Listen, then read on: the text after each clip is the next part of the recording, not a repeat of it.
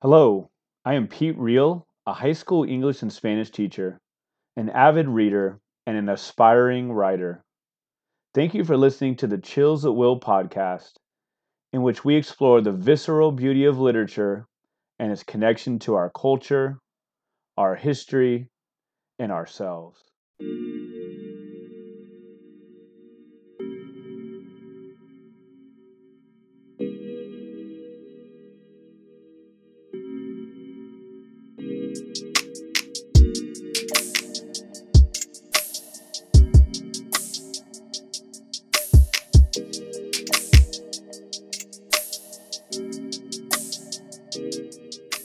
Hello and welcome to the Chills at Will podcast. Pleasure today to be joined by Chloe Cooper Jones. Here's a bit about Chloe. Chloe Cooper Jones is a professor, journalist, and the author of the memoir Easy Beauty, which will be the main focus of our conversation today. It was named a best book of 2022 by the New York Times, the Los Angeles Times, the Washington Post, Time Magazine, and was a finalist for the 2023 Pulitzer Prize in Memoir. She was also a Pulitzer Prize finalist in feature writing in 2020. She is a contributing writer for the New York Times Magazine, a Whiting Creative Nonfiction Grant recipient, and a Howard Foundation Fellow. She lives in Brooklyn, New York. Good afternoon. How are you? I'm very well. Thank you for having me on the podcast. How are you? I'm doing great, thank you. And congrats on the most recent of your two Pulitzer Prize nominations. How does that feel? I know we don't write for awards, but pretty awesome, right? How's that It feel? was nice. Yeah, it's great. I mean, I keep making the joke that although it's not really a joke at this point, that I would ultimately like to lose the Pulitzer in every category. And that would be because Yeah. now I've lost it in two categories in 3 years. And I thought maybe it's actually more impressive rather than winning it. It's Mm. more impressive to lose it in like 10 different categories. So that feels like Whoa. the better bio note. But no, Hashtag it's goals. Yeah. great. Yeah, it's nice. Like the Pulitzer announcement happens, and it's sort of you get it, everything is like gets ripped off like a band-aid because they Yeah. do the live stream. They don't tell you. Nobody knows anything ahead of time. They Mm. announce the finalists, and then they say the winner all in one breath. So Whoa. you're a finalist for maybe 2 seconds, and then you find out that someone else has won. But so there's no ceremony to go to. There's no Uh-huh. nerves. There's no waiting. There's no. It just is like, oh, okay, that's a good piece of news, and then your day kind of continues. So it's a Did, lovely thing. I like did it it. have you like on the Zoom for like your live reaction? No, no, no, Oh, no. okay. They don't. Okay. Not No, even they. that. Not It's even okay. no, the first time I didn't even know it was happening, and I was giving my son a bath, and this Oh. was in April 2020, and I just started getting texts that were like, "There's some Pulitzer news," and I had to Uh, Google it and search for it, uh, and then yeah, you find out like everybody else. And this year was I was on the couch watching TV with my son, so it's like, oh, okay, it's just a nice, funny surprise, which I'm very grateful for. Yeah. that's awesome. Your memoir part two is going to be the banality of the Pulitzer Prize announcement or something like that. On the couch and the man. Uh, It's what's not, the yeah, because it's like, people typically win awards in some sort of fancy gown, and that's Mm, fine. And maybe someday I'll get to do that. yes. That'd be great. But there's something kind of beautiful about, something I'm really proud of is like, my paperback cover of Easy Beauty. My paperback just came out in April, and there's a picture of my son and I on that. And, Mm, also on that cover is like a little seal from being in the New York yeah. Times, best Mhm. of the year. But then now there's also a little Pulitzer seal. And Mm, it's kind of an amazing feeling for me as a mother to have this image on this book cover of like my son, myself, but also mm, my accomplishments and what I've been able to make, of my career, and make with my mind and with my artistic, um, drive and mm. desire. And so there is something kind of like more profound to me about, becoming a Pulitzer finalist while also giving my son a bath. Like that's a little Yeah. bit actually more Yeah. meaningful to me than being at a big, fancy Mm. party or something. Although I'll take it. If someone wants to Yeah. give me an award. Sure. I'm Sure. not turning that down. I'm just saying Of it's a course. yeah, to have those two parts of my life so deeply interwoven is very special, I think. Mhm. Yeah. Is is there like I'd be interested to see like some sort of kick or some sort of boost in sales after the Pulitzer nomination, right? I mean, the book is not that old. I wonder if that's a thing. Yeah. I don't know. Hmm. I have some insulation against such things. Yeah. I try not to I when my book was coming out and we were preparing, we're starting to press and starting to think about, how to launch it into the world. I made a list of things like very tangible, and I got very granular in this. Mm. I made a list of things that I could control and things I could not control. And I made a promise to myself to really completely separate myself from what I couldn't control. So I was Mm. like, I can put my absolute best effort into representing the book well, or trying to do the work of promoting it, or Yeah. really enjoying being on tour and talking to people. But I can't control reviews, external Mm. response, sales. So I asked my editor and my agent to just give me every ounce of work, or put me on any task that I could actually have influence over, but then to Mm. not tell me anything else, so they don't send me reviews, they don't send me any sort of external response. I don't look at sales, just because it keeps me from the work. It's Yeah. that's not the work. The work is elsewhere. So the more energy I can put into one side of things. But I hope the Mm. Pulitzer helps sales, but I have no clue really. Now would be a good time. Maybe shout out where to buy it, where to buy Easy Beauty. You're in Brooklyn. The I know this weekend they're putting up on one of the libraries. They're putting up lyrics of Jay-Z songs. So I'm Oh hoping yeah, I saw maybe that. you can get the same thing. Maybe you're going to be plastered on the walls of the library, but That'd be any cool. any local places to buy your book. Yeah. Yeah, in Brooklyn, tons of places, tons of great places. My book is available for sale anywhere that sells books, which is nice. But in Brooklyn, my two sort of hometown bookstores are Books Are Magic and All right. Greenlight. I'm a little, almost equidistant between those two. And I'd say probably 50% of my bookshelf is books Mm. from one of those two bookstores. But I also want to shout out, I grew up in a small farming town in Kansas, Tonganoxie, Okay. Kansas, but the town that people know that's closest to it is Lawrence. Mm. And so probably 40% of my bookshelf is books that I've Yes. collected over my life from the Raven bookstore in Lawrence, Mm. Kansas. So Nice. those, I think of the Brooklyn bookstores and the Raven both as my Yeah. ride or die hometown bookstores. Nice. That's Jayhawk territory, right? You better believe it is. Yeah. Hey, And okay, the okay. Jayhawks won the national championship in basketball the night before my book came out, which I saw as a very good omen. Coincidence? I think not. Yeah. I was Wow. watching the game and then Wow. launched a book. It was very exciting 2 days for a Kansan girl. I just seeing that smile. I feel like we could probably talk for an hour about Kansas basketball, but Oh, that's for easily. another day. That's for all right. That's the All right. next podcast. Yeah. Yeah, Yeah. seriously. Well, so you were talking about growing up in Kansas. I'd love to know about your early relationship with reading and writing. I mean, were your father you talk about in Easy Beauty was a is an aesthete. Am I saying the word right? I mean, very much into beauty and knowledge and philosophy, and Mhm. obviously your father's daughter in so many ways.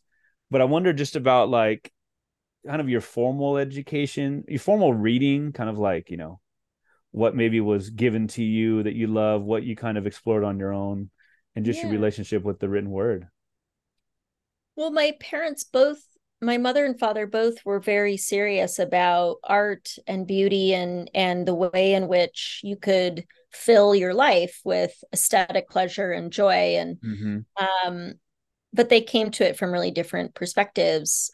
My mother is somebody who is capable of sort of stitching aesthetic pleasure and beauty into every aspect of our lives. Mm. So her farmhouse is, filled with, beautiful pieces of art that she's collected. She is a very creative cook. She finds so much pleasure in building like gorgeous gardens all around Mm. our farmhouse. And so my mother really showed me this way of living a life that is like immersed in art and beauty and a sensitivity to how you draw aesthetic pleasure into your just daily existence. My Mm. father was more interested in the way that art and beauty could be something that you made in the sense that like you went into your interiority and you wrestled with your singular particular Mm. genius and then put it into something like a song or a poem or a book or a Mm. piece of philosophy. And he was very serious academic and a voracious reader. I mean, I I still to this day don't know if I've met anybody who could read as much and as widely as he could. And our house was filled with his books, and he was constantly reading to me. So I had these two influences. I grew up in a farmhouse in Tonganoxie, Kansas, very far away from a metropolitan area that would have, imparted a lot of value of culture or something. But Mm. I had these two parents that were incredible at imparting that to me. And I think my earliest memories is my father, both my parents read to me Mm. constantly. Um, but my father would really enjoy reading things that were like pretty advanced for my age and then having long conversations with me about them. So I remember him reading like Plato's Symposium and Mm. then talking, when I was really young, maybe when I was 7, 8, or 9, and then having long, long conversations with me about certain sentences from the symposium or talking about love, which is the subject of the symposium, or reading Socrates, and his Apologia and talking to me about bravery and what Socrates is arguing for, and in what is the Apologia is what is his defense speech when he's put on trial, and also reading poetry to me constantly, playing music for me constantly, and really wanting to develop the part of my mind that was so deeply connected to literature and the arts. And then I also think a huge influence was just growing up in the country, surrounded by 40 acres of farmland and being an only child as well. And so having a very rich interior life was sort of a survival mechanism for Mm. for a sensitive sensitive nerdy child in Mhm. the backwoods of Kansas. And so I spent a lot of my childhood sort of walking around the woods and dreaming and thinking and making up stories and reading next to a cow pond Mm. and writing stories. And that was really the fertile sort of soil, so to speak, for my creative life. You just kind of give the skeleton of it in Easy Beauty, but his children's story, that's I love it. Yeah, it's beautiful, I think. Right? Yeah. About beauty. I mean, you'll read it when you read the book, folks listening. But again, just kind of you kind of give the skeletal, but it's like that really kind of I feel like gives the reader such a good idea of him. The idea of travel and exploring, but also coming back to that to where it all started and kind of finding beauty in the everyday. Who were you reading? What were you reading, especially in those younger days? I mean, was it not escapist literature? You're talking about, a rich interior life. Mhm. Was it kind of like I can travel with books? So you're reading about Narnia, what kind of things Oh, were you yeah. reading? I mean, I read a lot of things, and I think I was just having a conversation with my best friend Kate about this, like the sort of classic childhood books, and some of them are really rich and exciting and give you this sort of big picture of a world outside your own, but some of them are just like fun trash. And I think like Hmm. we should talk about the fun trash that we read as kids, because those things are Are we talking sometimes Sweet Valley? Like, are we talking Sweet oh, Valley? totally. I mean, there was like Babysitters Club, Sweet Valley High. Yes. I mean, I would say those were not, I definitely read those.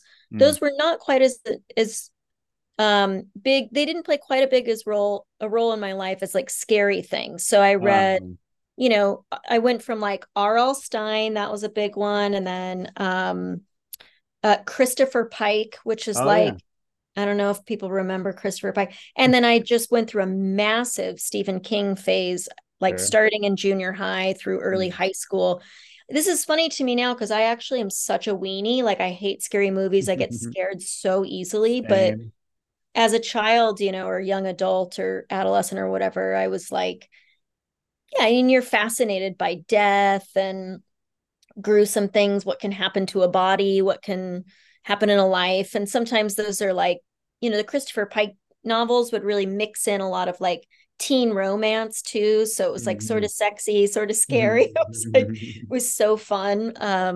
So I just devoured, absolutely devoured those books. But I think sort of, yeah, the more formative things were my dad read a lot of philosophy to me and a lot of Greek mythology. I think that's Mm. pretty common for kids. A Yeah. lot of kids go through like a big Greek mythology phase. And I had the Edith Hamilton Greek mythology books um and yeah, a lot of history. And there was this book called The Devil's Arithmetic that I read like Mm. maybe 25 times, which was about a girl sort of going into the Holocaust. So I would read all this sort of like young adult literary history, Mm. fiction, whatever. And um Harriet the Spy, of course. I feel like every Mhm. writer, these are very cliche books for a young writer to love, but I think I read Harriet the Spy like 4 or 5, times a year maybe. And so, yeah, those were a lot of the things that I was really excited about. And then when I started college,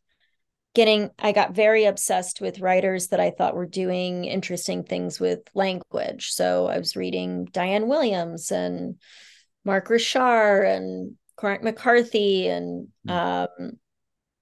Lydia Davis and Mm. just Barry Hanna, and like really thinking a lot about pressure and the kind of pressure you could put on individual syllables. Mm. And that I think is really present in Easy Beauty, which is a memoir and a narrative, but I think a lot about the language and in every aspect of the language in that book.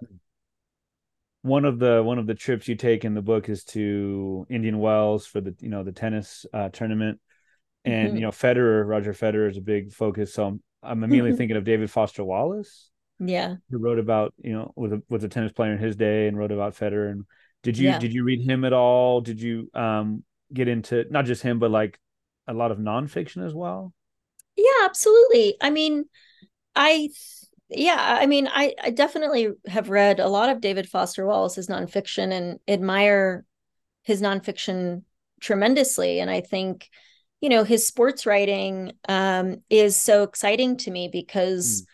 I I love any sort of writer who comes into a really defined field and just takes a different angle. So Yeah. the Federer piece is great. I love that piece, but um he has another piece. I think it's called like Tracy Yeah, Austin it Broke is. My Heart or is Mm-hmm. breaking my heart or Broke my heart, something I think like it is. that. Yeah, where it's just about Tracy Austin being so boring. I think that's a fantastic essay. And um yeah, I think that his work is valuable to me, maybe not as much as in terms of influence. Like, I think I'm much more influenced by somebody like Janet Malcolm, Okay. or even John McPhee, who I think John McPhee sort of has, well, both Malcolm and John McPhee are able to take process writing to a place that's pretty phenomenal. And my Easy Beauty is not process writing, but I've definitely learned a lot from, John McPhee has a whole book about like oranges and canoes and Mm-hmm. pine barrens in New Jersey, like things that I wouldn't necessarily think I would want to know about. And yet he figures out these ways to make Mm. incredible narratives that feel very literary in their quality. Both Janet Malcolm and John McPhee really taught me how dialogue could like be, dialogue that you're quoting that's nonfiction. So you're not inventing the dialogue, but how you Uh-huh. could use dialogue even in the nonfiction context to make something that feels very narrative and thrilling and Yeah. like fiction. So Huh. I think definitely for influences, those distinctions between poetry, fiction, and nonfiction are pretty open. Like those boundaries are very open to me. Yeah.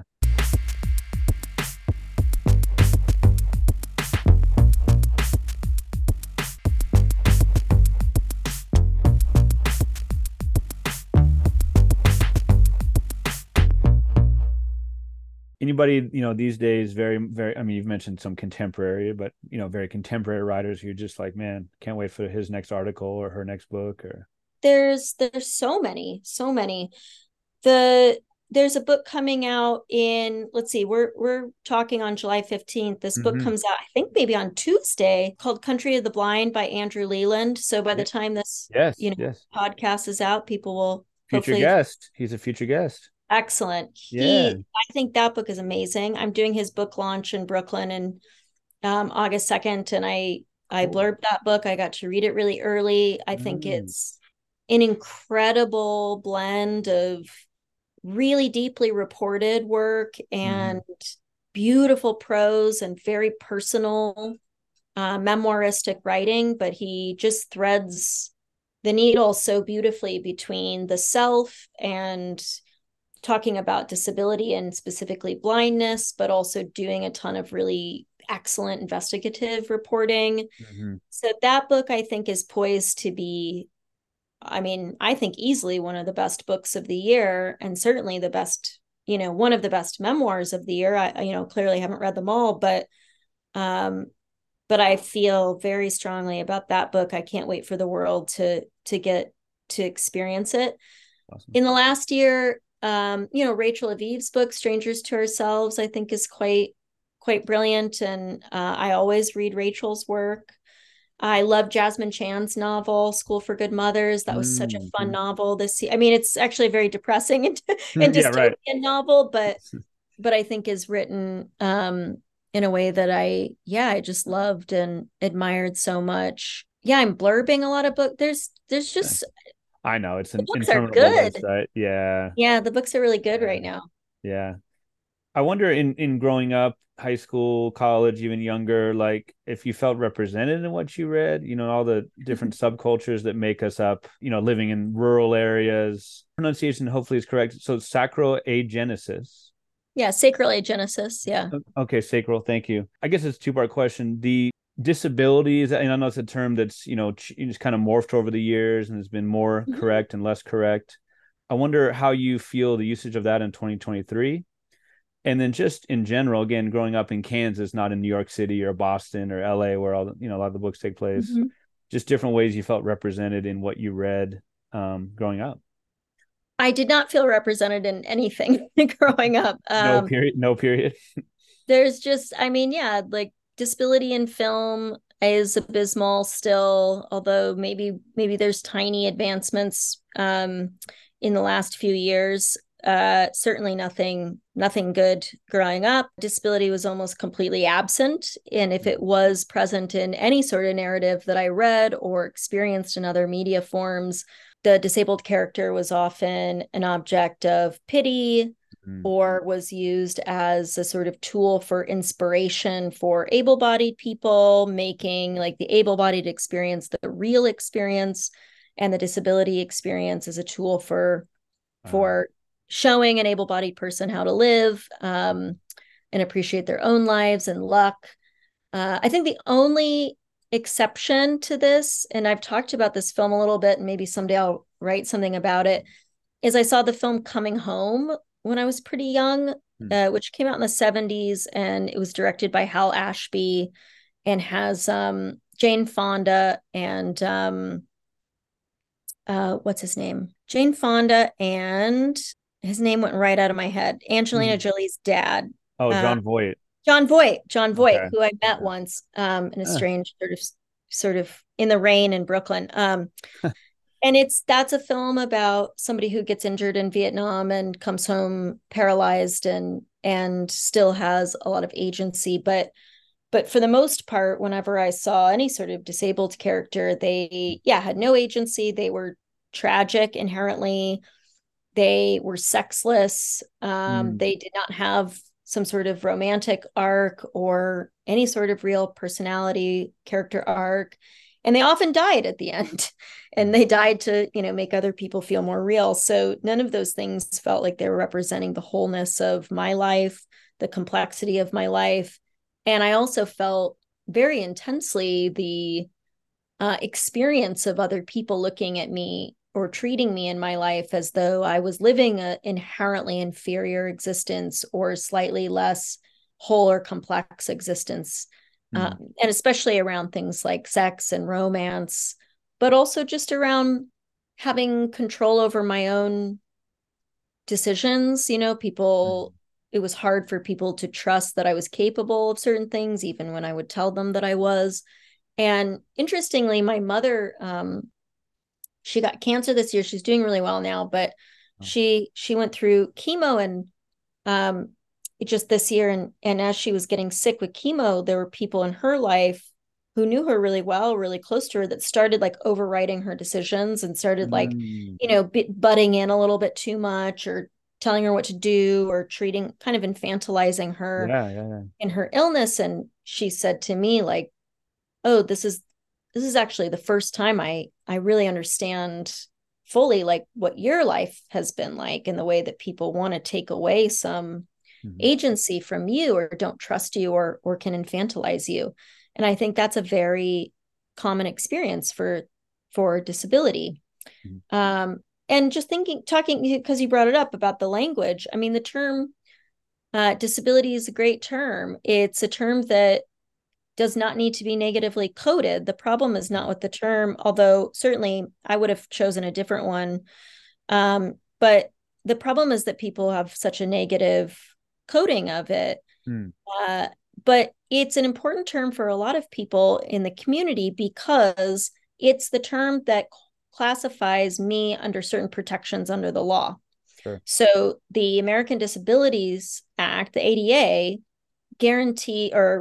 is meant to protect me from certain forms of discrimination. So legally, it's important that I claim that term if I want the incredible sort of, protections that other people have fought so hard for, other activists before me have fought so hard for. So I claim that term with a tremendous amount of pride. Some people want what we call like disability first language or person first language, and that is very dependent, I think, person to person. So some people want you to say like, I'm a person with a disability or Chloe has a disability versus saying Chloe is disabled or she's a disabled. But, I personally like both of those. I don't have, I have no problem with disability first language, but that tends to be a question I try to ask others or allow other people to answer for themselves. Okay. So, yeah. I appreciate that answer. I'm going to forget his name, but there's one of the anecdotes from the book Easy Beauty is a friend who was, who always wanted to help you and say, hey, I'm going to get you out of the car. And you're like, no, I'm good. No, I'm going to help you. And I do believe, well-meaning, but you really, you paint the picture so well. I can just see like the tension rising, you really just like, no, I got it. And just really not being heard. Right. I got it. I can do this. Where's the line for, where you don't have to be somebody educating 100%, you don't have to educate everyone, because I would assume that would be incredibly taxing. But somebody who I think means well, but is ignorant, I guess, in the true sense of the word, like doesn't know. So I guess where's that line between like, someone like you would have to be an educator and that's just too much. And, I guess it goes to the whole idea of like movies and books that either maybe don't have any representation whatsoever for disabled people versus having negative. I know it's a big kind of generic question. I don't know if that makes sense. No, I actually think the answer is pretty simple. Like, I don't really think there's any problem with offering anybody in this world your assistance and saying, can I help you with something? Do you need something? Can I offer you this? The problem is just simply when people don't listen to the answer. That's where the dehumanizing, aspects of these like good intentions that turn into a form of prejudice, that's the line. I mean, there are times, I think that it's interesting because we were just talking about Andrew Leland's book, and he has in the introduction, he talks about with blindness that people will sort of ask these very insulting questions of like, can you feed yourself? Like, who dresses you? Like, Mm, and those questions are just displaying a real lack of imagination. And I think mm, that that's a very prevalent thing in the lives of disabled people, or certainly in my life, is the amazing limitations of other people's imaginations of my mm. abilities. So there are times where, like I've gotten onto an airplane, taken the whole airplane ride, and then someone comes up to me and says, "Do you need a wheelchair to get off the airplane?" And I think, well, how did I get on there? Did you not see me get on the airplane? Or like, did you not think I had a plan for getting Uh, off the airplane? Or, same thing, like I'll be on the subway and getting, have some groceries or something and be carrying up the stairs, and people will be like, do you know, like take the elevator, or how are you going to get up the stairs? I'll carry this bag for you. And it's like, do you not see that I have a plan here? Like, yeah, yeah, I've gotten onto the subway, and I can figure out how to get off the yeah. subway. And so there are times where that offer of help just simply is, you might be exposing your complete inability to imagine the wholeness of someone else. But I would Mm. say for the most part, I don't find it offensive if somebody offers the help. The thing that I find to be really hurtful is when someone doesn't trust my response. So if you Uh, say, "Hey, would you like me to carry those groceries for you?" And I say, "No, thank you." And then you go, "No, really, really, really, I think you that's where should you let it let go, me." right? Yeah. And Yeah. so that scene with my dear friend Judd, who I Hmm. love so much, whose birthday was just 2 days ago, I think he's a really great, and luckily he's very game to be lovingly called out in this way. And I also don't come off, perfect in this scene either, but I think it was a really great example of showing this difficulty around good intentions that turn into sort of dehumanizing actions. Yeah. Because I was pregnant at the time. So that's another layer of sort of disbelieving my agency. Hmm. And he loves me. He loves my unborn child. He wants to help me. He wants to protect me. He wants to be chivalrous and deeply, deeply supportive. And he was giving me a ride. He would give me a ride home pretty often from teaching, and he wouldn't let me walk up the stairs to my Yeah. own apartment by myself. And after the 10th time or whatever that this happens, where I'm explaining to him over and over again, I in fact walk up these stairs every single day. Like, I might be slower than most people, or I might have to grip the railing tighter, but I can do this. um he couldn't really trust that. He kept seeing Hmm. the worst happening, and he kept negating my responses and Yeah. negating my agency, to the point where I explode on him. Right. Poor Judd. But it was important for me to give that example in context of like, this is a man who means well, loves me, wants the best for me, but in that particular moment can't see me as a real person, can't trust me. Hmm. And that is that's unacceptable. Like, that's not an okay way to treat Yeah. people. So Yeah. yeah. I'm mixing parts in the book. This you were not talking about this particular incident, but I don't think it was Iris Murdoch. I think it was maybe the woman who talked about the beauty of a palm tree. Yeah, Lane's scary. Yeah. Right. Lane's Who scary. Yeah. but you just now you're talking about imagination, imagination, imagination. I thought that was such a key point in the book about like let's say like encountering beauty, processing beauty. It's just I guess imagination obviously is the opposite of ignorance in many ways, but Hmm. it's just like opening, like being imaginative enough to think a different way. Hmm. I think imagination is so interesting in the way they use it here. The book is called Easy Beauty, and in some ways, I mean, I think it revolves around. I counted maybe 6 trips. Maybe, I don't know. Right. Okay. Yeah, I I have know. to go Right. and count. Yeah. Okay. Quick Something quiz. like that. There's What's 12. Well, there's 12 chapters, and yeah. each chapter takes place in a different city, but one of them is Brooklyn. Right. Yeah, there's something like that. you know. 6 to 10 trips. I should. But almost in the middle is okay. So I don't know if you set this up as like a big reveal or not, but I was like, I might have let out an audible, whoa, it was so cool. So you go to San Siro, I don't know if I'm saying that correctly, the Yeah. stadium in Milan, Uh-huh. right? And I'm like, all right, you wrote about some about 80,000 people, capacity. I'm like, all right, she's gonna go see, AC Milan, the soccer team. And it was to see Beyonce. Yeah. Yes. Yes. Easy Beauty is the title. And when you were presented with the possibility to go to see Beyonce in New York, I think it was too late, right? It already passed and whatever. Yeah, I Now, sort of rejected it, and I was right, acting as though I didn't want to go, and I was sort of right. seeing it as like, Mm, an experience. The truth, of course, is that it was an experience I feared already excluded me. So I was trying to mm. exclude it from my Okay. life, before it could, yeah. So I was like, oh, I'm not going to go. I'm not going to go. But yeah, go ahead. I'm gonna break up with her before she breaks up with me. Totally. Yes, Right. exactly.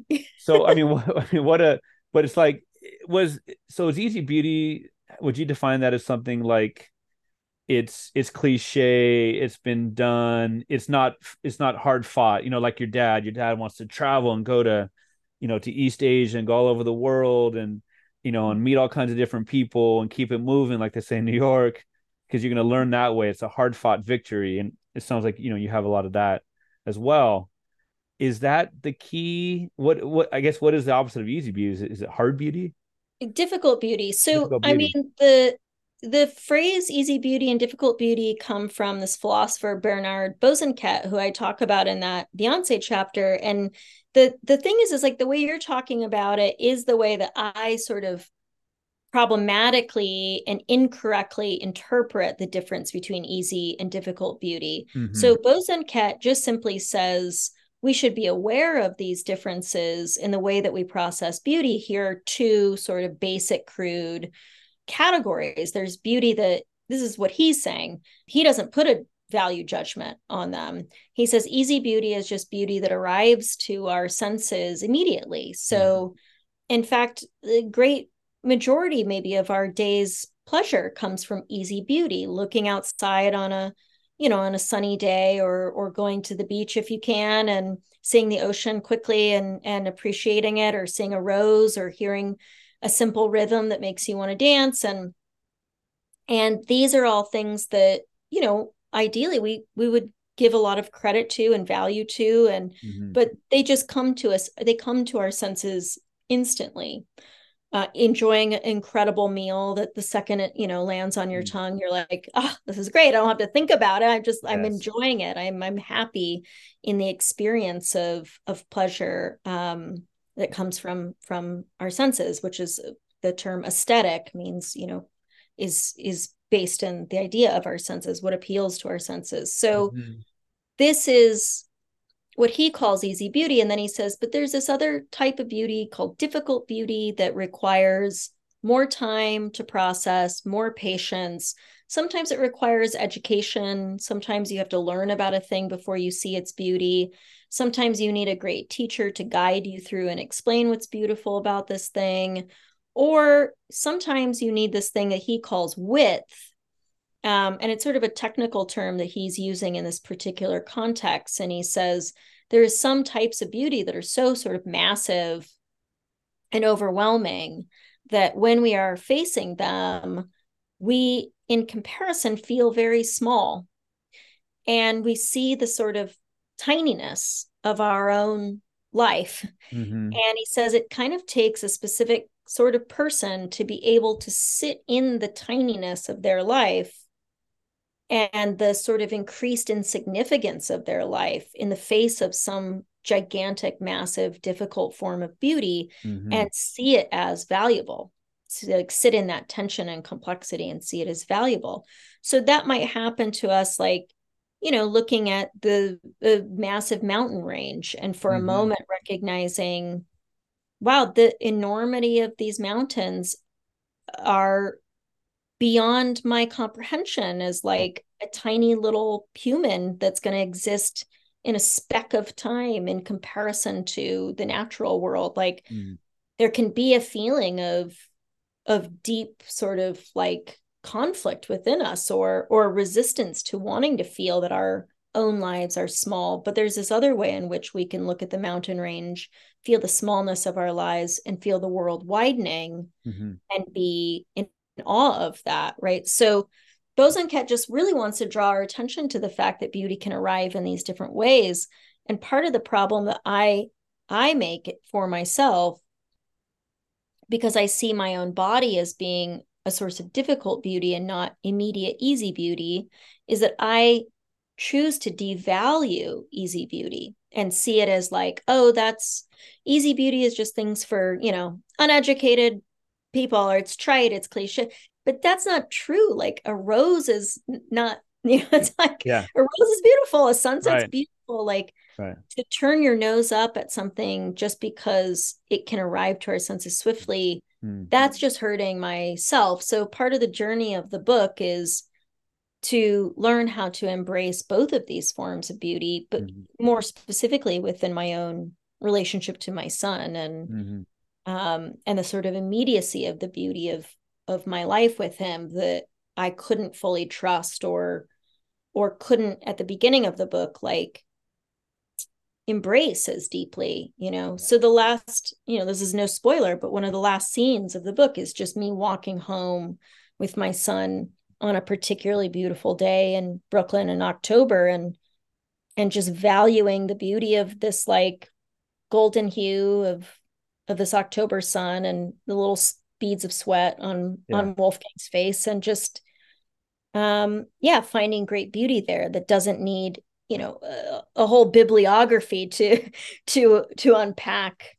So yeah, that's the tension of those two terms. How old is your son now? He's 11. Oh my gosh.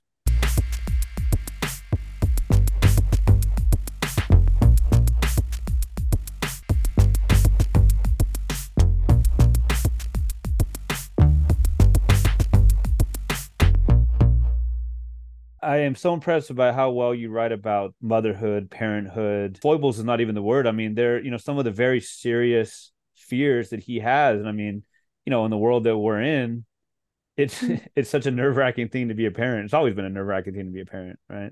Yeah. But I've tried with very, very little success to write about being a father, being a parent. It's just, because I always feel like mine comes off as so cliched, but yours doesn't. Yours is, and I'm sorry to keep using the word banality, but I think the last couple words of the book are like this, I want to say spurgle, the burbling of the coffee pot, something like that, right? Just those daily things that, we try not to take for granted. It's so hard to write about that without coming off as cliche. And you don't. I think that's because you feature a lot of the difficulties, and it's very honest. There's big pharma, there's big tech. Like, this is a safe space. Did you get bullied by big Beyonce to like write? No, how the Beehive gets, right? I mean, you really did enjoy the show. but I write about her Blink so twice lovingly. if you didn't enjoy the show. No, I'm just kidding. No, I write about her so lovingly. I know. Beyonce fans, I think, understand. I mean, Yeah. I write about her, Beyonce's radical presence, and Being the in the way, moment, right? being with her in the moment, and also I write about like being part of a, like massive wave of human joy. Like Yeah.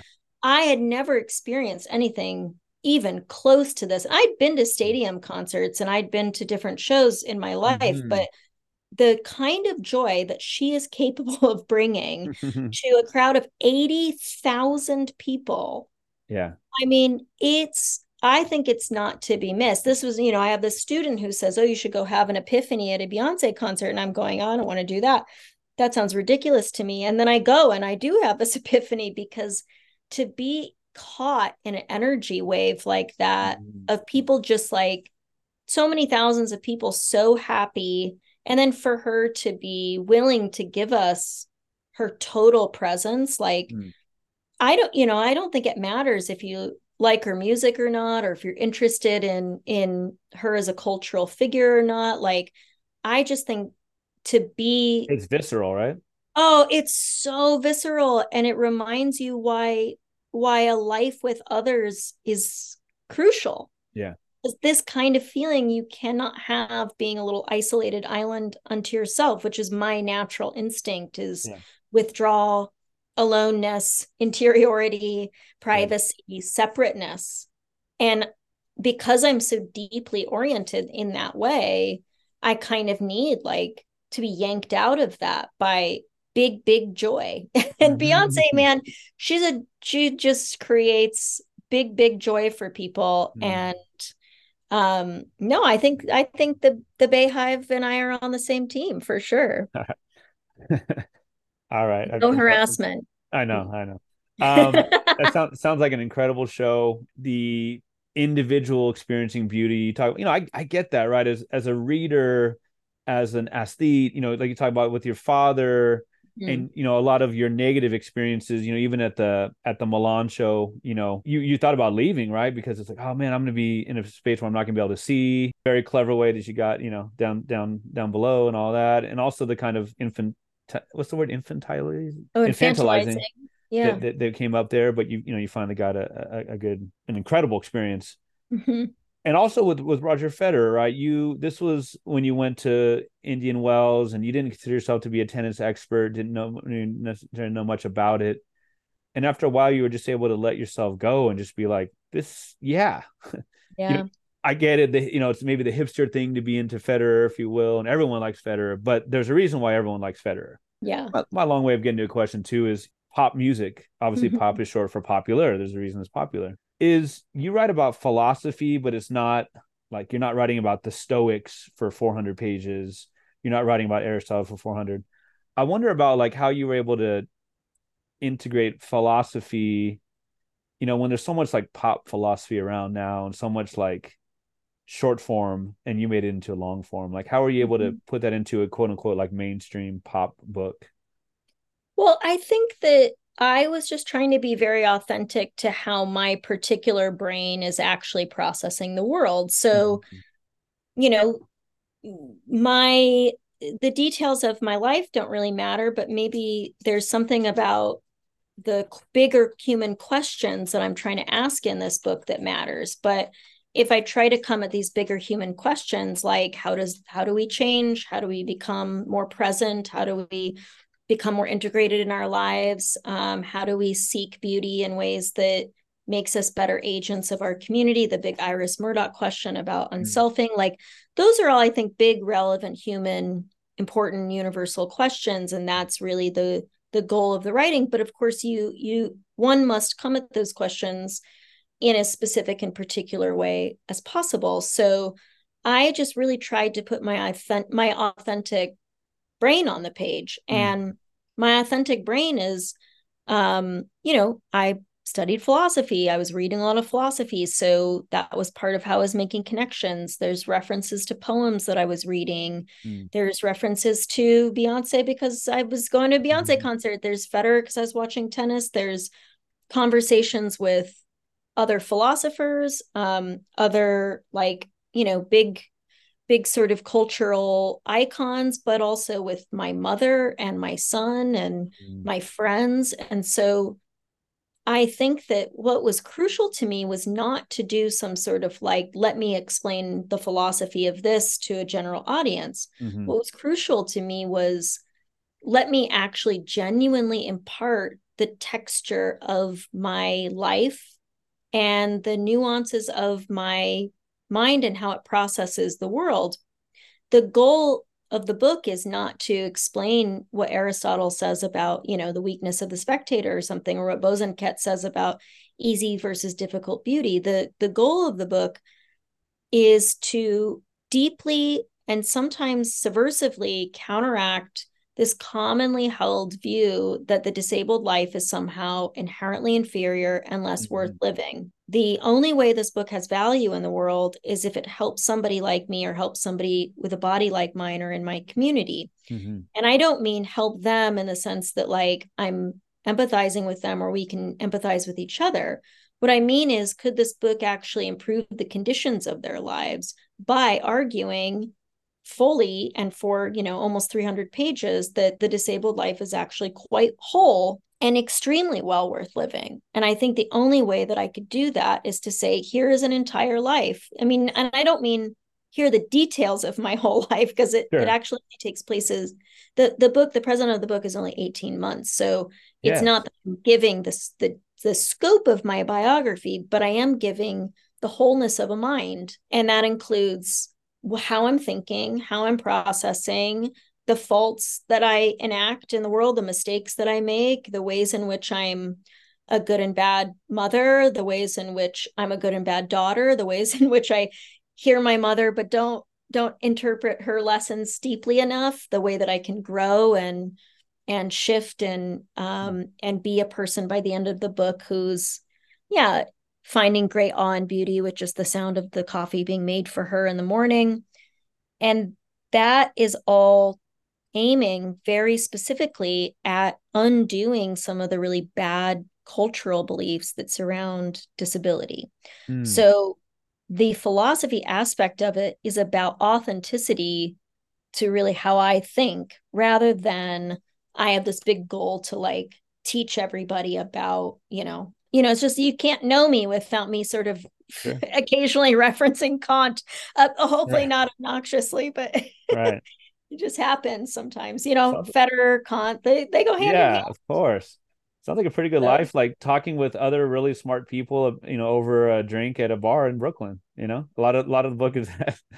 yeah, I um mean that is a lot of the book the is like, life of the what would it mind. be like to have a beer with me? Like it's like Yes. this. Right. I mean, maybe this is an obvious statement for a lot. A lot of us take trips based on other experiences, but a lot of yours are more direct. Can't even imagine the pain, the rage, the upset you write about in the beginning of the book, where Jay and Colin are, Mhm, colleagues slash kind of friends, maybe at the beginning, and mhm, you're talking, and they, especially Colin, said some really hateful things, really, really ignorant things, and you write about, quote, something had shifted in me. mhm. And I believe that's kind of what leads to your Rome trip, either directly or indirectly. I wonder if you could say as much or as little as you want about Yeah. that opening and those really hateful, ignorant conversation, or comments that come up in the conversation about, you talked about worth and ethics and all that. Yeah, I was just having a beer with my friends and who are both philosophers as well, and who are in my same PhD program at the time. And we were talking about a bioethics case that has to do with IVF and deafness. And it's a very famous bioethics case, and it's one that I taught as a bioethicist. And Colin just makes an argument that, deafness would disqualify, any ethical parent would find deafness as such a disqualifying factor that they should immediately have to abort their child. And that in fact, all disability lowers the, you know, it lowers the quality of one's life so profoundly that all disabled lives should be, detected in utero and aborted. And the thing is like, that's not a new argument. That's eugenics. Like, Colin does not invent eugenics in Mm-hmm. Easy Beauty. He is in fact just repeating a very long, part of a very long conversation, a very historical conversation, and one that has deep, deep roots in the United States. And so, and it's also, there was a study just, I think in 2021 that showed that, 80 plus percent, I can't remember the exact number, but they polled physicians in 2021 or 2022. They polled physicians and said, does disability in any way affect how you see the quality of your patient's life? And over 80 plus percent said yes, that they Mm-hmm. found disability to be something that made life less worth living. And I think a lot of people hold that belief. I think every single one of us, and this is something we should probably really investigate within ourselves, holds some eugenicist beliefs, has some sort of idea that certain qualities are less valuable or should be edited out of society. And it's just everywhere. So the fact that Colin says that was nothing new to me. I'd been hearing an argument about my body somehow making my life worse or something like that. I'd been hearing that my whole life, and vehemently disagreeing, thinking my life is actually pretty cool. But the difference was that in that moment, it was the first time that I realized that when I was faced with such dehumanizing sentences or theories, that what I tended to do was retreat into this sort of isolated mental space that I call the neutral room, and just sort of wait for whatever ugliness I was enduring to pass, or whatever pain I was experiencing to pass. And it was the first time that I actually caught myself doing this, and then kind of sat in this retracted mental space and thought like, oh, maybe if I can't figure out how to have a language to advocate for the worthiness of my life and to enter a moment like this and argue, then maybe I'm actually complicit with these bad beliefs about my body or like a room body. within a room, no? It's like a meta Huh? thing. It's like a room within a room. It's like a room Yeah. within the neutral room. Like you Yeah. were realizing, yeah, wow. Yeah. Levels. It's like I got outside the neutral, I got to walk around the neutral room or Uh, something, see myself inside it and go, hey, maybe you should not do yeah. this. Like, Yeah. but knowing that you shouldn't do it, or knowing that you need to enter these conversations with, um, more advocacy or self-worth, like knowing it doesn't make it so. Mm. And the book is really situated deeply and intentionally in my struggle to get out of that self-effacing and frankly harmful, Mm. retracted mental, and I don't mean harmful to me, I mean harmful to other people, retracted mental space, and to be more present.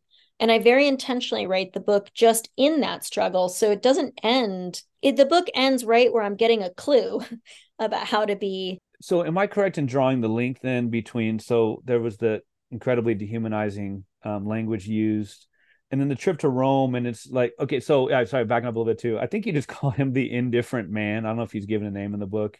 No, He's the yeah, one. yeah. Is he given a name? No, just the indifferent man. Yeah. Indifferent man. So obviously, with Colin, a lot of people, there's a lot of mansplaining to say the least, and he's just saying, no, there's an objective beauty, like there's a scale 1 through 10, and you know, I'm only drawn to the most beautiful, beautiful of all, and it's objective, either yes or no, right? And Well, then go ahead. yeah, I think he's less like, yeah, I mean, I guess I don't know if it's less that he's like beauty is objective. I think he's more like, I'm very aware, he's saying like, I'm very aware that the media has told A me, or certain like type of beauty, right? socializing forces have told me that there's a certain type of woman's body that's beautiful, and Mm. I am influenced by that. And I think he's, a lot of people really, don't like him in the book, or find him to be really repulsive. And I find him to be difficult, certainly. But in a way, I find him to be really refreshing and Mm. honest, because all he says is what is absolutely 100% true, which is we live in a society that feeds us a version of what is beautiful and what is attractive and what is sexually appropriate and what we Mm. should find sexually desirable. And then we see that messaging over and over and over and over and over again. And each one of us who are alive, are in some way influenced by that messaging, and then make massive life decisions Hmm. based on that messaging, meaning like who we date, how we spend our money, how we think of our own bodies, our own self-esteem, Plastic surgery. plastic surgery, what we buy, clothes we buy, the ways that we give our precious time and life. Mm. And some of us may be more influenced than others. Some of us may be trying to regain some control over that messaging and reject it, but we all hear it, and we're all in some ways in a relation to it.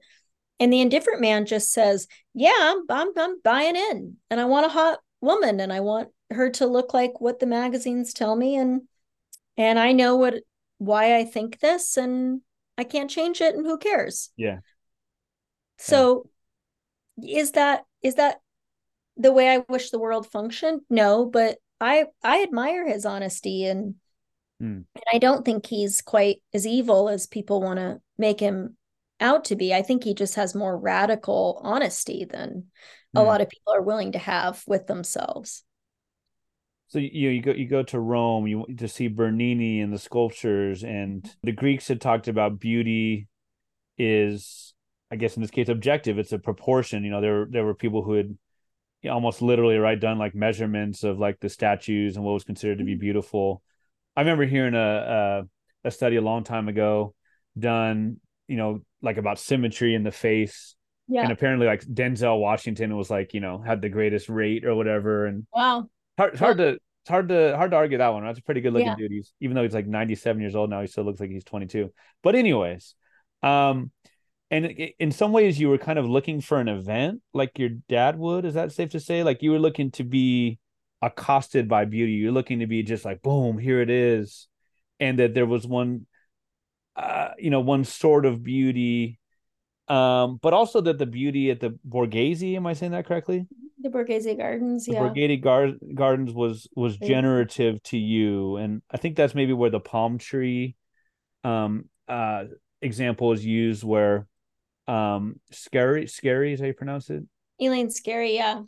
You were talking about how she, something like a palm tree. It's like, okay, we know it's beautiful, but you forget about it, and then you look at it again. You're like, that is beautiful. I'd put it away. I guess I'm my long-winded way of getting at in what ways were you approaching beauty as you went to Rome, and maybe how you changed your mind as that trip happened to the Borghese Gardens, and looking at all the beautiful art? Yeah, well, there's that. And then the palm trees come up in Lake Como, which is Lake Como Lake is, Como, yeah, yeah, yeah. yeah, sort of almost offensively beautiful and You said you cussed, pleasurable. right? You said you cursed out loud when you saw the Yeah, beauty. I mean, I really would too. And because it's just the weather is incredible and the water's gorgeous and the sun is, like outlining the waves and there's all these wild rosemary bushes that grow everywhere. So the air smells this beautiful, like herbal scent. And I was Mm. walking in rose gardens and these lemon trees are everywhere. And after a while, you're just like, oh my God, it's enough. Like, Uh-huh. just like looking at these mountains and you're like, ah, I'm just overwhelmed by how powerful the beauty in the natural world can be. Uh, but I think that, you know, I'm very influenced by at the beginning of the book by my father's sort of desire to be chasing Mm. the sort of like finer edges of things, like the sort of thin edge of experience where like something tips Mm-hmm. from safe to thrilling or like exciting to dangerous even, and like the edges of what's safe or expected, and Mm. sometimes really extreme experiences of beauty can do that. They can have like a physical, almost like arresting sense. We say things like, oh, it made my heart stop, or my Mm. breath caught in my throat, or my heart was beating and pound, like Right. these are all ways in which I was thinking about beauty in this real height of feeling. Um, and that's great. I love those experiences. I still seek them. I think the problem was that, you know, my father was less good at appreciating, and I am too. And this is something I try to figure out in the book, like the kind of beauty that is quieter, the Mm. kind of beauty of domestic spaces, or the kind of beauty you make with another person over time and commitment, Mm. um and those feelings of beauty don't always feel like this exciting adventure and this chase and this like Mm-hmm. awe and this, so balancing those two things, or coming to terms with those two experiences of beauty without losing either one of them, Mm. is a real tension and drive of the book for sure. Right, Yeah. because it's got to be a balance, right? I mean, you don't want to lose that thirst, that hunger for beauty, for adventure, because you're going to find more things than you would originally. But there's also going to make you lose out on some of those. Yeah, the dangerous type of things that don't necessarily have to be done, and sometimes are hurtful to, like you said, others or yourself. Absolutely.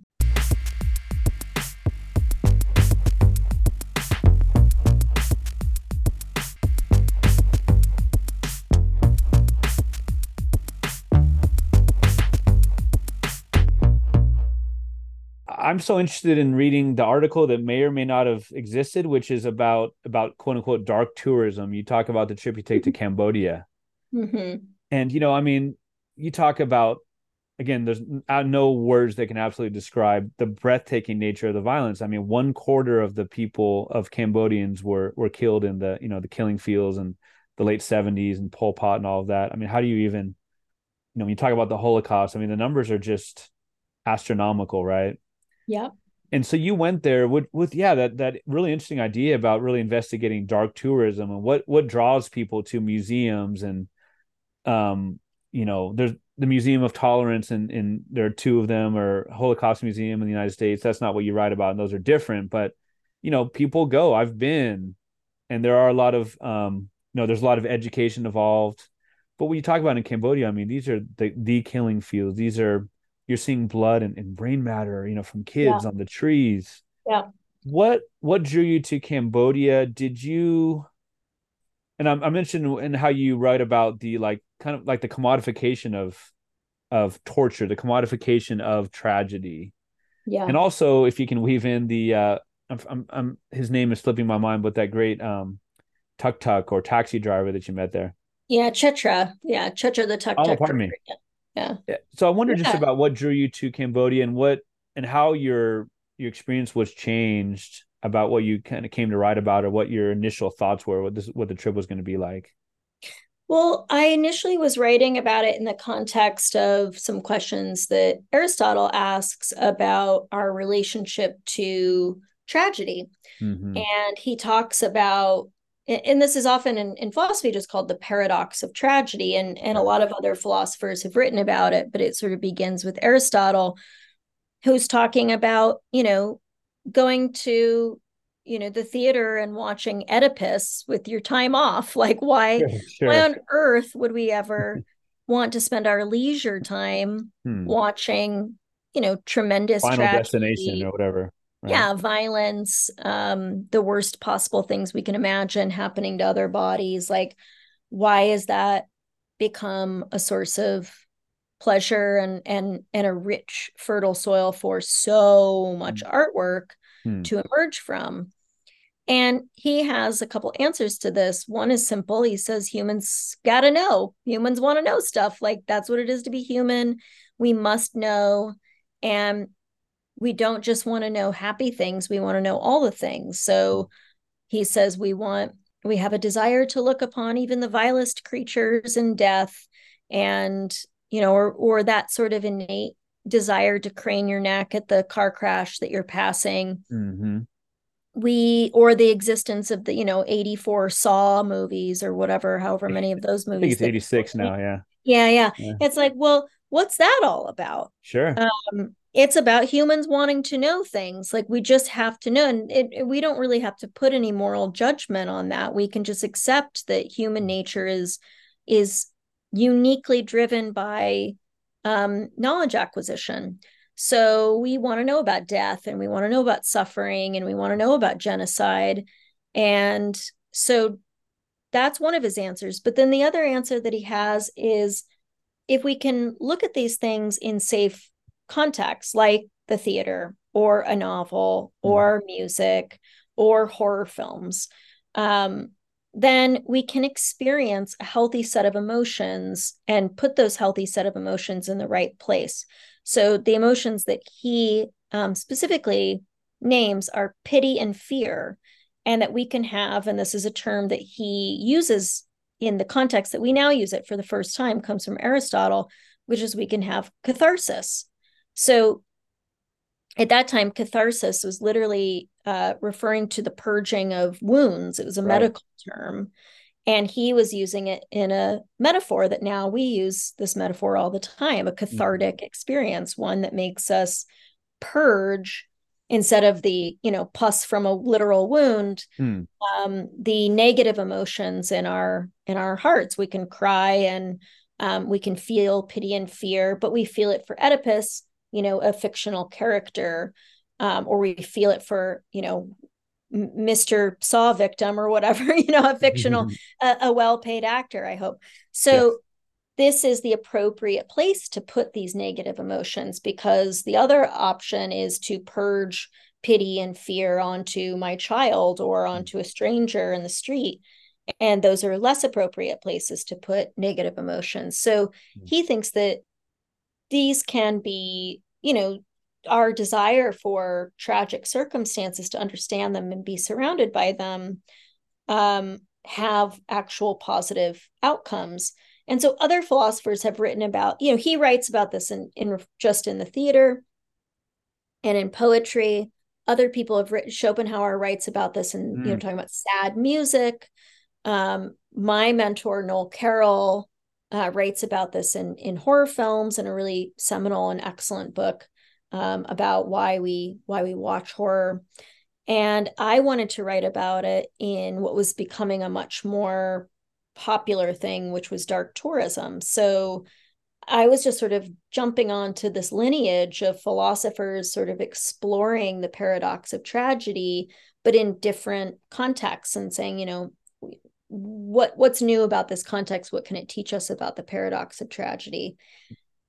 I think that, yeah, I went to Cambodia because a lot of Cambodia's GDP comes from Mm. mostly white Western tourists coming to Mm-hmm. look at the absolute, one of the most horrifying genocides in modern history. And they built a lot of infrastructure and roads to help people go look at these things. And I was very curious about how a country explains its own pain to other people and to foreigners that are coming in to experience it.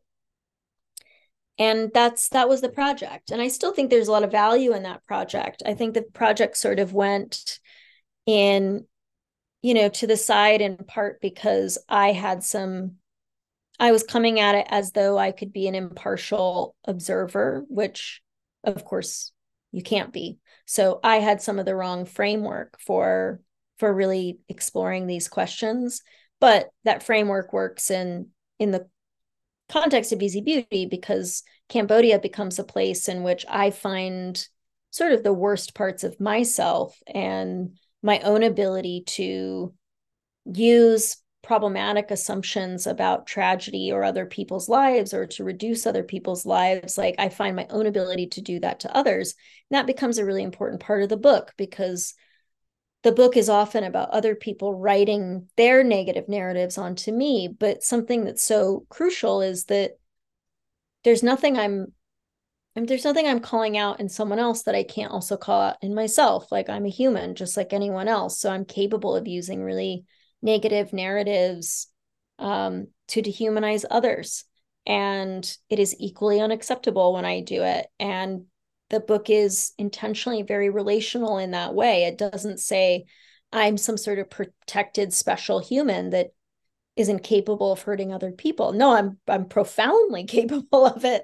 And I too want, as I ask other people to see me as more whole, I too need to ask myself to be better about the same things. And Cambodia becomes a place in which I see the full cruelty that I too am capable of expressing, I guess.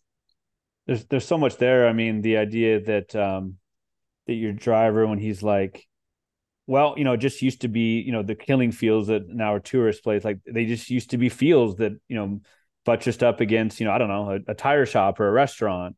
Now these multinational companies came in and they've, Mm-hmm. commodified it and made it financial. And there's just so Yeah. much there about capitalism and kind of like the perfect experience. I was just so struck by even like, you know, you and the other visitors seeing what you saw, and then it's like, well, I also have to eat. And you go and there's a beautiful like garden area and you eat a sandwich. It's just like just Oh yeah. You could get like ice cream sandwiches literally right. There was right like a guy next with to a like cart or something like that, towers right? of Yeah, skulls. Yeah. yeah. And the fact that your driver, I'm sorry, tell me his name. Chetra. Chetra, he was young enough that he didn't go through what happened with the killing fields, but traumas and generational traumas. And Mm-hmm. I think of students I've had who come from Cambodian parents, and how do you explain to the next generation and just the horrible things men have done to each other. There's an incredible scene or scenes with at the Sundance Festival, right? Mm-hmm. The movie festival. And how do you pronounce it? Is it Linkledge? Peter Dinklage. Peter. Okay, right. The famous. Dinklage. Oh, okay. Pardon me. The famous actor, and meeting him and all the conditions surrounding that, and some of the bad and some of the good experiences you went through. The last part of the book is mainly about another trip, and it's to Miami. And it's, it's not necessarily like action packed. I mean, it's like at a hotel and the family, and have such respect for your mom. I mean, my mom's a first and second grade teacher. I love your mom was a third grade teacher, Yeah. but just really kind of in so many ways putting things into context. You talk about the book takes place over 18 months. It's a Mm-hmm. pretty short term, but you and your mom were really able to look back at things, and she contextualizes your father, and Yeah. you ask her questions and she tells you things, and you learn so much. I wonder why you chose to end it there, and it worked. It worked. It worked. It's so successful. Ending with not Rome or Milan or the Beyonce concert or a crazy chaotic conversation in one of the bars, but more, again, with the coffee pot Mm-hmm. and time with your family Yeah. and your mother and such. Well, I mean, part of it is, the book is mapped on structurally to a quest narrative. And a quest Mm-hmm. narrative is one in which a hero leaves home and Mm-hmm. seeks treasure of some sort. But quest narratives don't end until the hero returns home with new knowledge. So part of the decision making is well, that's authentically what happened, but then the other part is if I'm in a dialogue with craft and I'm thinking about really crafting this as a true, work outside of just details of my life, how does it map onto a quest narrative? So it's like I could have ended it at the Beyonce concert on this high note of great realization and joy, but I think it's actually really important to see how someone tries, even though, I don't end the book in like some place of like, oh, I've got it all figured out, but Right. I do end it in a place of, well, I'm trying to bring this home to Mm-hmm. specifically to my son. And my also in the quest narrative is the hero always encounters mentors that guide them. And there's no greater mentor in the book than my mother. And I think in a way you could say like Beyonce is sort of one of those mentors and Federer is like a mentor. And, Mm-hmm. there's monsters in the book and there's obstacles and so, and there a lot of those monsters and obstacles are actually me. Sometimes they're other people, but they're mostly me. But my mother is like, she's the ultimate mentor in the book. She's the Gandalf or whatever. Mm-hmm. Um, and she's the hero of the book. And that's, the scene where we're on the beach in Miami and she sort of recontextualizes not just my father but but really her way of seeing me. Because I throughout the book keep referencing this idea that maybe my father wouldn't have left if I hadn't been disabled, and maybe my mother felt so much pressure or fear about my body and being the mother of a disabled child, and I was born in Bangkok away from our family. So to be yeah on the to be almost totally alone in Thailand and then later in Nepal, and I just thought, well, she must have been terrified. This must have been a horrible traumatic experience for her and maybe my dad too, and that's why my dad, it's like I'd held on to my own terrible narratives, which is a Yeah.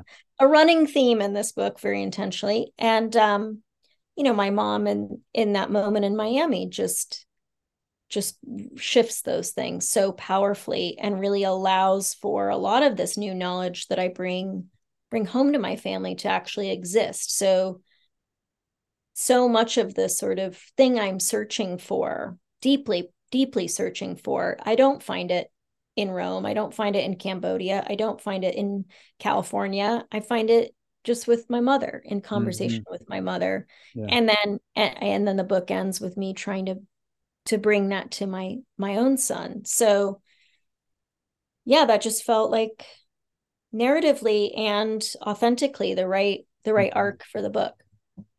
Two beautiful scenes, beautiful in their own way. I love when your mom is pointing out how many nails needed to be done for the boardwalk.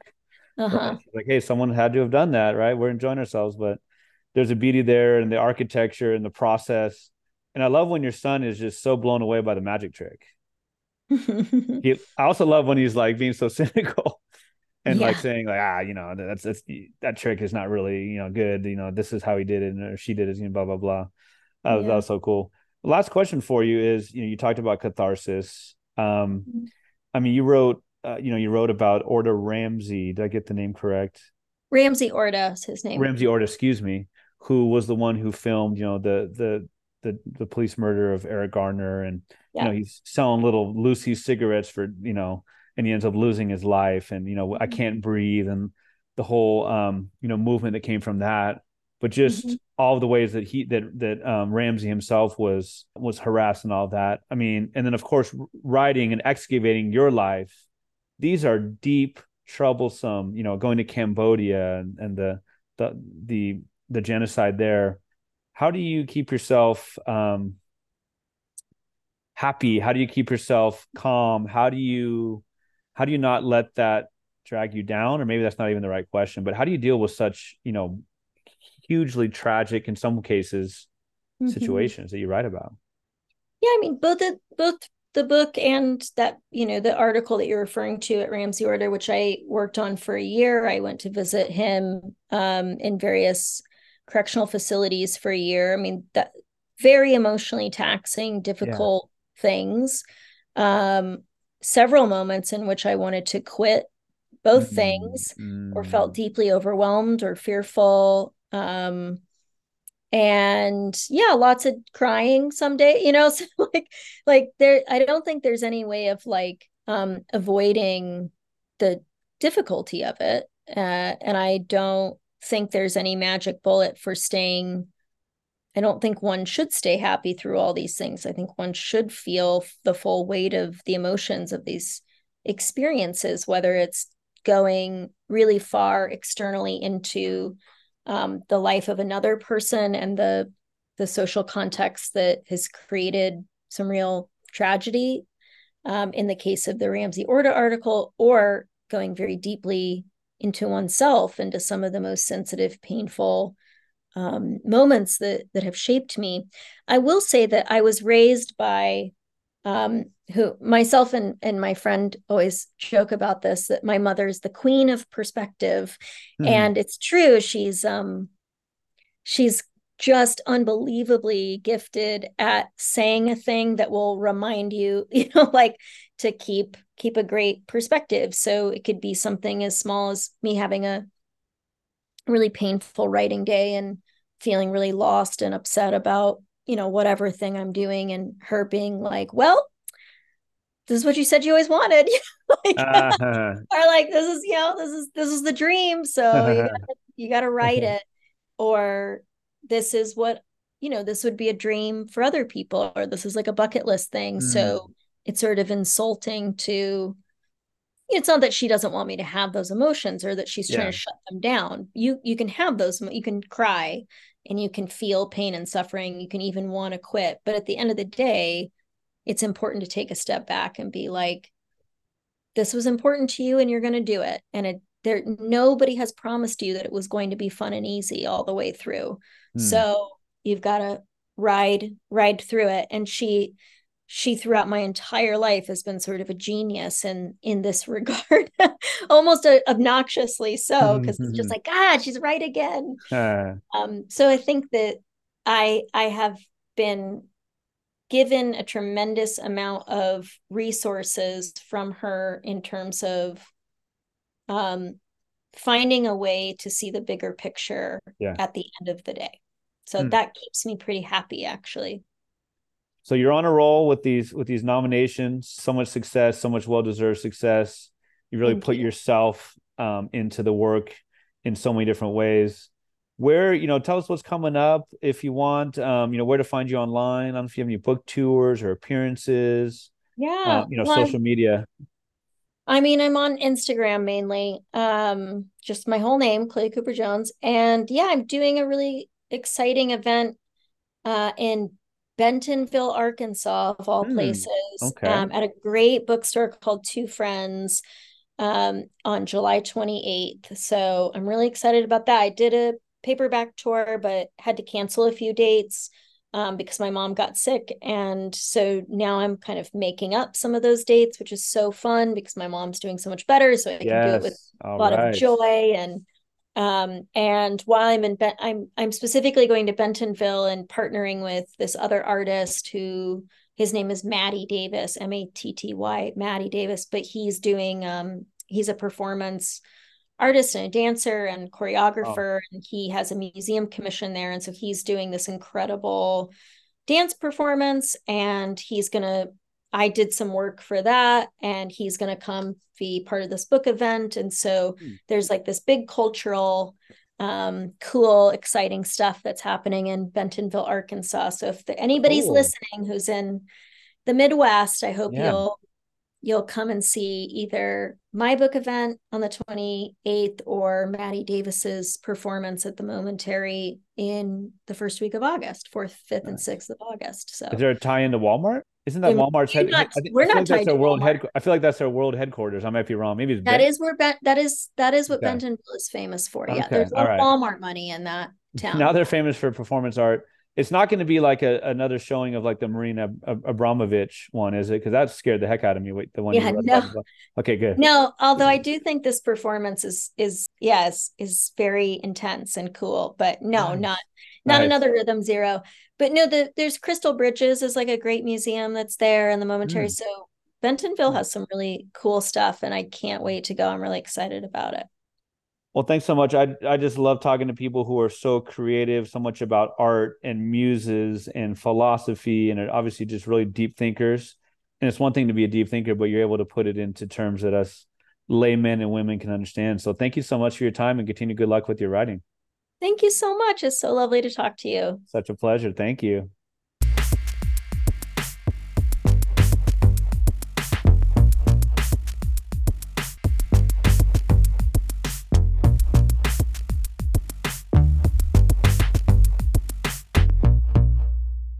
Thank you for listening to this episode. Episode 197 was a conversation with Chloe Cooper Jones. Great luck to her with her continued writing. You can now subscribe to the Chills at Will podcast on Apple Podcasts. Please leave a 5-star review. You can also ask for it by name using Alexa and find it on Stitcher, Spotify, and on Amazon Music. Follow me on Instagram where I'm at Chills at Will Podcast, or on Twitter where I'm at Chills at Will PO1, the digit 1. You can watch this and other episodes on YouTube, the Chills at Will podcast channel. Sign up now for the Chills at Will podcast Patreon. It can be found at patreon.com/Chills at Will podcast Peter Reel. Check out the page that describes the benefits of a Patreon membership, including cool swag and bonus episodes. Thanks in advance for supporting my one-man show, my DIY podcast, and my extensive reading, research, editing, and promoting to keep this independent podcast pumping out high-quality content. This is a passion project of mine, a DIY operation, and I love for your help in promoting what I'm convinced is a unique and spirited look in an often ignored art form. How can you help? How can you support the Chills at Will podcast? You can become a Patreon member. You can tweet and retweet and like and share episode notes and episode links. Tell a friend. Tell 10. Thank you so much for your support.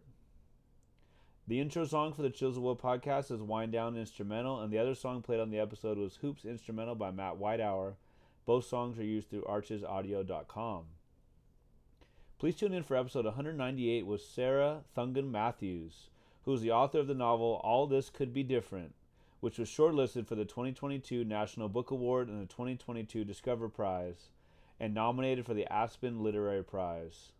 She is formerly a Roni Jaffe Fellow in Fiction at the Iowa Writers Workshop and a Margins Fellow at the Asian American Writers Workshop. Her book, All This Could Be Different, is so good. That last line, though, woo! This episode will air on August 8th. For now, thanks again for listening, and I hope that these uncertain days bring you texts by writers with mad skills like Chloe Cooper Jones, whose work, like Easy Beauty, gives you chills at will.